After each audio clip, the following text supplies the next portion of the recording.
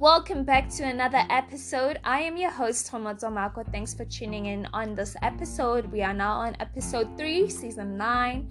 Thank you so much for taking your time and actually listening to this episode. I do hope that you have an amazing day ahead of you and that you smash those goals. On today's episode, I'll be talking about how to feel safe in your relationship. So I'll be talking about that and giving you a little tips and what you can do to actually start feeling safe in your relationship. Maybe there's something that you haven't been doing and that's why you don't feel safe within your relationship. So maybe this will help. Maybe it will set a certain tone that, you know what, this is what I want and this is what I expect, or this is what I need to work on. So with that being said, let's not waste any time. Let me get right into it. So the first step you need to look into is recognizing the feeling of being triggered and what to do when you feel that emotion. That moment where you are able to identify what is it that is making you feel triggered. It becomes a light bulb moment that, oh, I'm feeling this way because of this incident that I experienced. You will be able to walk through your emotions and understand them more. You'll be able to retreat from those situations that trigger you and let your partner know what is it that is making you feel this way and what can we do to actually avoid this type of situation, from escalating. The second step is regulating your emotions and calming yourself. Some would say soothing yourself. Be aware how you react to certain unpredicted reactions, because some things will require you to really think through, pick up the energy, and understand what is it that is making you feel some type of way before you can react. So by being able to do that, you'll pick up the energy. If it's making you feel uneasy, if you feel that you need to excuse yourself, then you will do so to avoid finding yourself in a situation that has escalated way worse. So it is very important that you understand that there will be situations where you feel triggered, but that does not mean that you should allow the memory to break you down.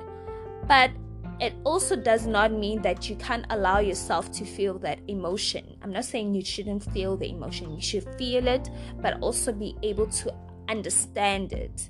You should know that your feelings matter and that you deserve to be validated. Hence, it is important that you learn how to calm yourself down, take a walk or get some fresh air outside. That could help. Taking a walk could help. Maybe taking a little breather, breathe in and out, and find other techniques that might work for you, right? The third step is you need to consider how to control the way you communicate with your partner. You can't be just being impulsive and talking however you want. You need to consider the way you communicate with your partner, with people, Often when people feel triggered, they forget that those emotions can drive them to be rude to their partners all because they feel triggered. But that does not justify that you should be impulsive and end up being rude to your partner. In that moment where you feel heated up, that's the moment where you need to express to your partner that you making me feel some type of way. I feel some type of way about this and it's triggering me. And with the tone that is calm, so how you deliver the message and the tone that you use is important. You cannot be frustrated and be loud while expressing why you're feeling triggered. You need to be calm, Your tone matters, so that your partner understands that this is how you're feeling. That's why it's important that you communicate with your partner calm and respectfully so they can meet you halfway and walk you through the process. But in order for your partner to be able to do that for you, you need to create a safe space for the both of you to feel comfortable enough to express all those emotions that you may be going through or they may be going through.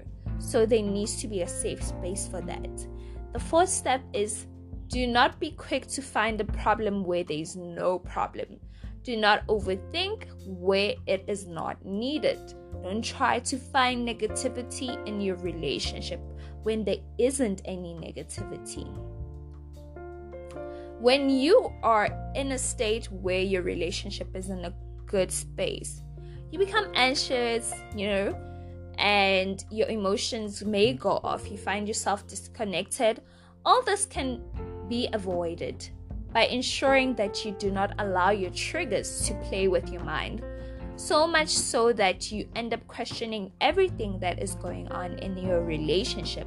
If you feel a certain way and you're not sure about the feeling, it is best to communicate those emotions to your partner before it escalates to the point where you seek unnecessary faults within your relationship. It is essential for you to take a step back and analyze the outcome of the situation, because it gives you space to process your emotions before you come to a conclusion, which is very important, because you need to understand where you stand before saying things that might hurt the other person. So it's important to go through your emotions and understand them, and sit down and understand what is it that you're feeling before coming up with a conclusion that is not even there. You understand? So you really need to think through. The fifth step you should consider is looking into the type of attachment style do you find yourself constantly gravitating towards. Which type of attachment do you find yourself constantly attaching yourself to that behavior? The first type of attachment is avoidantly attached. You end up asking yourself, are you enough? The second type of attachment is anxiously attached, where you're constantly thinking about if you can trust your partner. These type of attachment styles need to be addressed early in the relationship, because if not addressed early on, then chances are that it will pop up and it will affect your relationship in the long run. So by actually talking to your partner and asking questions, it will help you prevent overthinking those kind of questions, because you might find yourself overthinking something and you could easily communicate that with your partner before coming up with your own conclusion. So it's very important that you really understand where you stand and what can your partner do to help you, to walk you through those emotions before you end up making your own conclusions that don't have any evidence, So it's important to really understand the type of attachment styles you find yourself, because you need to understand if you come from a toxic relationship and you were behaving a certain way and you had these type of attachment styles, and they in that toxic relationship certain things were never addressed. Now you are in a happy space, you're in a space where you're in a healthy relationship, and certain things that you're doing in your previous relationship, you cannot do them in your new relationship. You need to find new techniques that are going to work for you and your partner, right?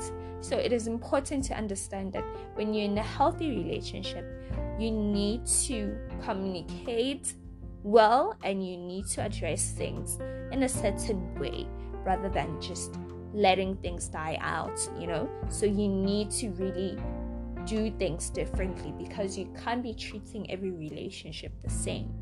Some things need to change, and you as a person, you need to change as well. So some things require you to really talk to your partner to avoid certain things that may block the relationship or may make the relationship to feel stagnant, right? So we want to go in the positive side and do things in a different manner. So you need to ask those questions to prevent yourself from overthinking and questions, because after all, you do want to feel safe in your relationship, and that requires you putting the work in your relationship and ensuring that you create that safe space with your partner, right? So those are the type of things that you need to be working on, and you can actually find techniques that may work for you. Maybe look for methods online that work and give you a clear communication, how you can communicate, how can you make that safe space with your partner. But the safe space needs to start within the relationship, in the beginning of the relationship. There needs to be a safe space. There needs to be a safe space for both of you, where you both can let your guard down and talk comfortably and be open and just be yourself, because after all, when you're in a relationship, you're not buying face, you are being yourself, right? And that's where you need to be, at your safest space, right? So we need to work on that. It's a two-way street. It's two parties coming together and trying to make it work. And that's it for today's episode, guys. Thank you so much for listening to my podcast, and I do hope that this episode is going to help you in some way. Until then, I'm signing out. Bye. Enjoy your day.